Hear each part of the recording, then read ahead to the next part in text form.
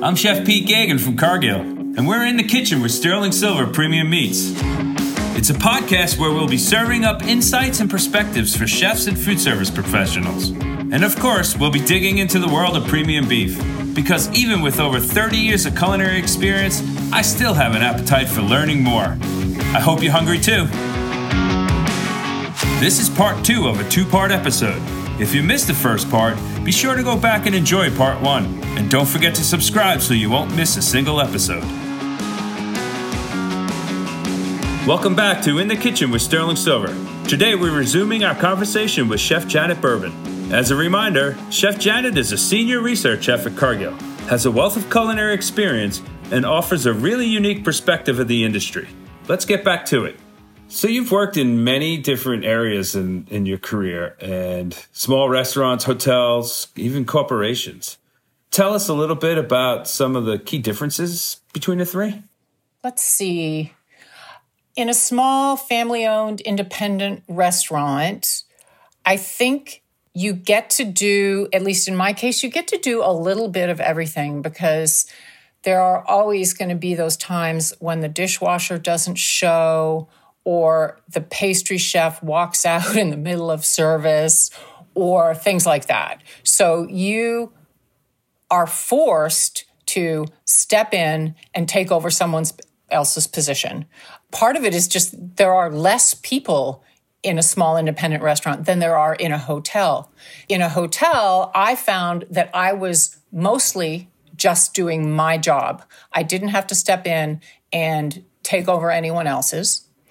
I had a little more exposure to the rich and the famous. When I worked in hotels, I made quail consomme for Queen Elizabeth, and I cooked breakfast for Prince Philip, and watched appalled as Mel Gibson stumbled into the kitchen because he thought it was the men's room.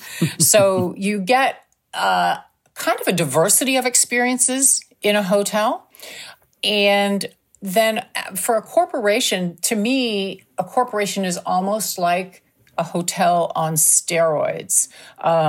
It is very big. There is more, call it bureaucracy for lack of a better word.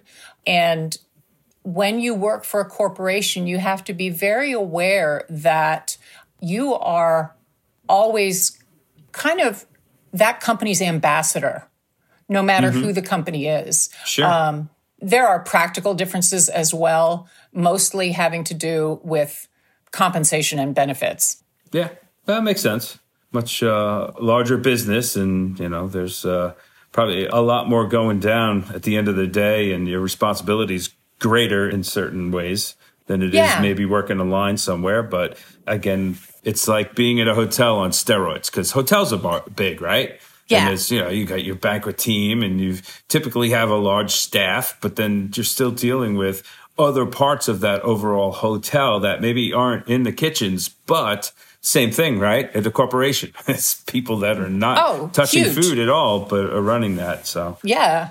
Well, let's move on to advice.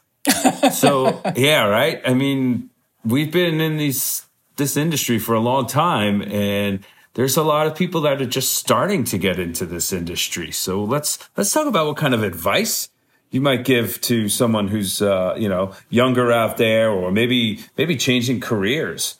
What would you say to them so they can get the most out of this?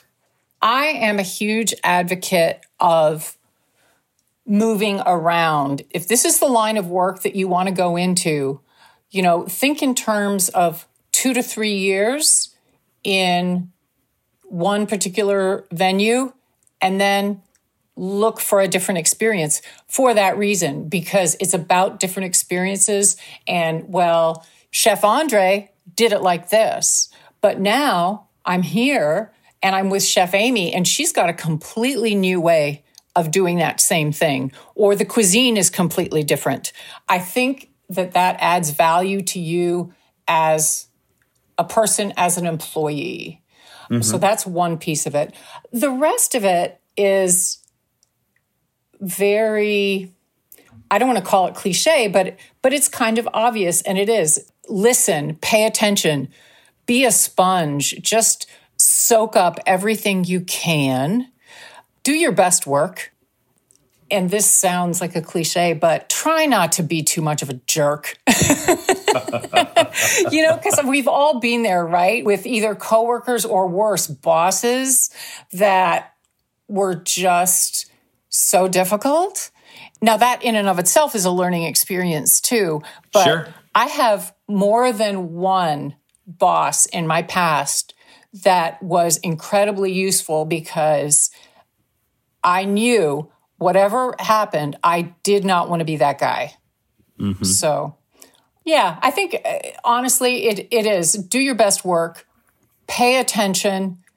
Be endlessly curious. And try to be a decent person. Yeah, we all wake up on the wrong side of the bed sometimes, right, Janet? But your advice there of the whole moving around piece and being a sponge, just taking it all in, when you really get down to it, that well-rounded cook / chef out there, if you're in the same kitchen all your life, you're just making the same food over and over again, you're an expert at that. And that's probably about all you're an expert at.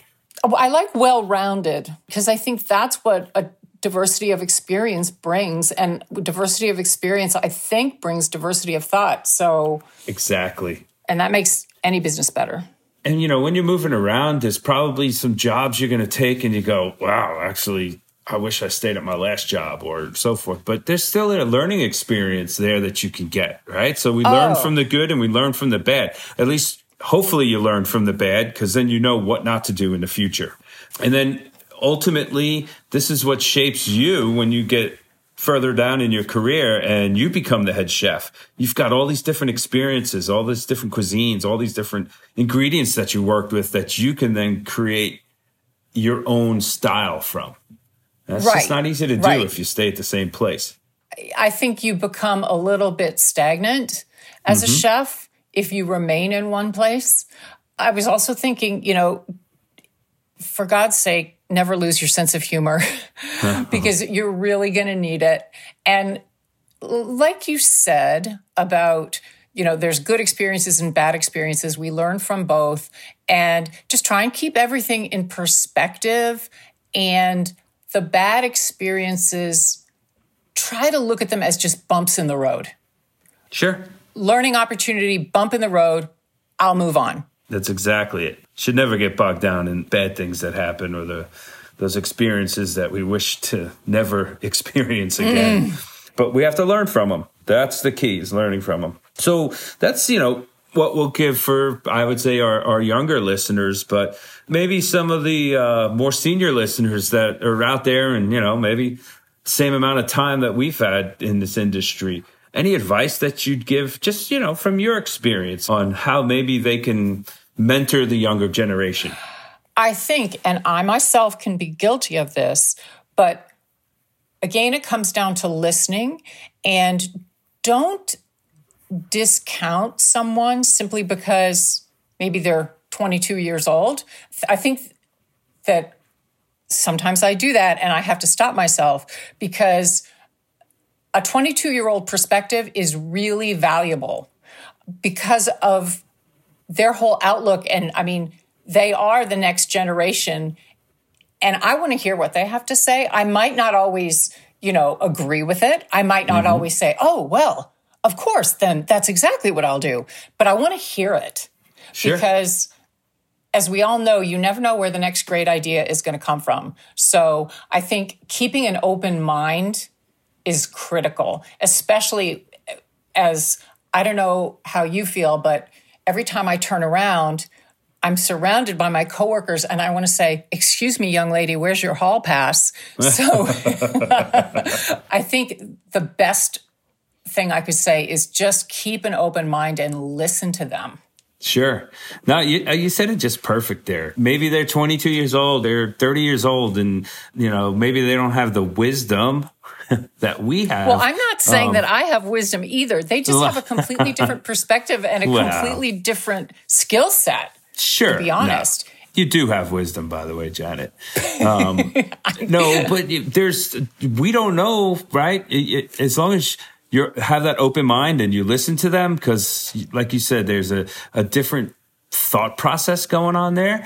And maybe they also have that diversity because of their background and where they grew up is different than where you've lived or where you've grown up. So there's so many different things that younger person can bring that if you think and listen to them, and it also helps them too, right? Because no one wants any of their ideas to just be shut out by the head chef. He's never going to listen to me, right? Or she's never going to listen to me. I think that's some of the best advice that anybody can hear, is that there's so much that everybody can offer. I mean, even a 5-year-old child can offer up something if we were to just think and listen and open up our minds. That's great advice, Janet. It really is. Well, I'm glad that this is being recorded, because I'm going to throw this in your face the next time you give me a hard time. But thank you. No, thank you, actually. Before we go, I ask all my guests what their favorite cut of beef is and how do you like it prepared, and are you cooking this at home, or is this somewhere you're eating out getting this? Tell us what you love in the beef world. I think that's the easiest question you've asked this whole time. My favorite cut is going to be a sirloin flap. And my preference is to have it grilled to medium. The way I normally do it is with kind of a coffee, chili, brown sugar rub. And then because it's somewhat lean, I like to serve it with a chimichurri. I love sirloin flap because it's just got that, it's sirloin, so it's got that huge beefy flavor. You cook it to a nice medium, cut it against the grain, a little bit of heaven on a plate. Oh, yeah. I agree with you there. That whole sirloin complex area, your tri-tip and top sirloin and the sirloin flap, that just offers up some great eating experience. And to me, it's some of the most versatile cuts you're going to find on the animal. And that sirloin flap, I mean, again, cooking it the way you mentioned it, whether you're searing it, grilling it, even throwing it on a smoker with that rub on there, it is fantastic. But one other way I really love that cut too, Janet, is braising it. And I don't think a lot of people braise that cut that often. But that didn't even occur to me. It gives such a great texture, and the flavor's phenomenal. And like a brisket, it's got the longer, thicker fibers there, but they stay together. So you still get that texture, right? And it's not terribly soft. It's something to think for all those out there that get that product. Like a ropa vieja. Was that how you did it? Sure. Oh, yeah. They use a lot of flank for that, but they also use the sirloin flap. But it could be anything. I mean, it could be for tacos, could be for a French braise. It offers up a different eating experience than, say, a short rib would be, or your chuck. But really, really a wonderful product. Well, you've taught me something new today, Chef. Chef Janet, this has been so wonderful learning about the road you've taken and hearing all your stories. I hope listeners will benefit from your advice as they navigate their culinary careers. I truly appreciate your time and willingness to share. Well, thank you. It was great to be here. And, any excuse to give you a hard time, Chef Pete. Thanks, Janet. Bye. And to all of our listeners, thank you for joining us on In the Kitchen with Sterling Silver. On the next episode, we're going to be chatting again with our friend Chef Steven Junta about taking the step from good to great in the food industry. You definitely don't want to miss this one. Again, thanks for joining us, and until next time, happy eating. To get the next episode delivered to your inbox, subscribe on our website, sterlingsilvermeats.com. Just sign up for our e-newsletter at the top of the page. You can also subscribe on your favorite podcast platforms. And be sure to follow us at Sterling Silver Premium Meats on Instagram. Until next time, we'll see you in the kitchen with Sterling Silver Premium Meats.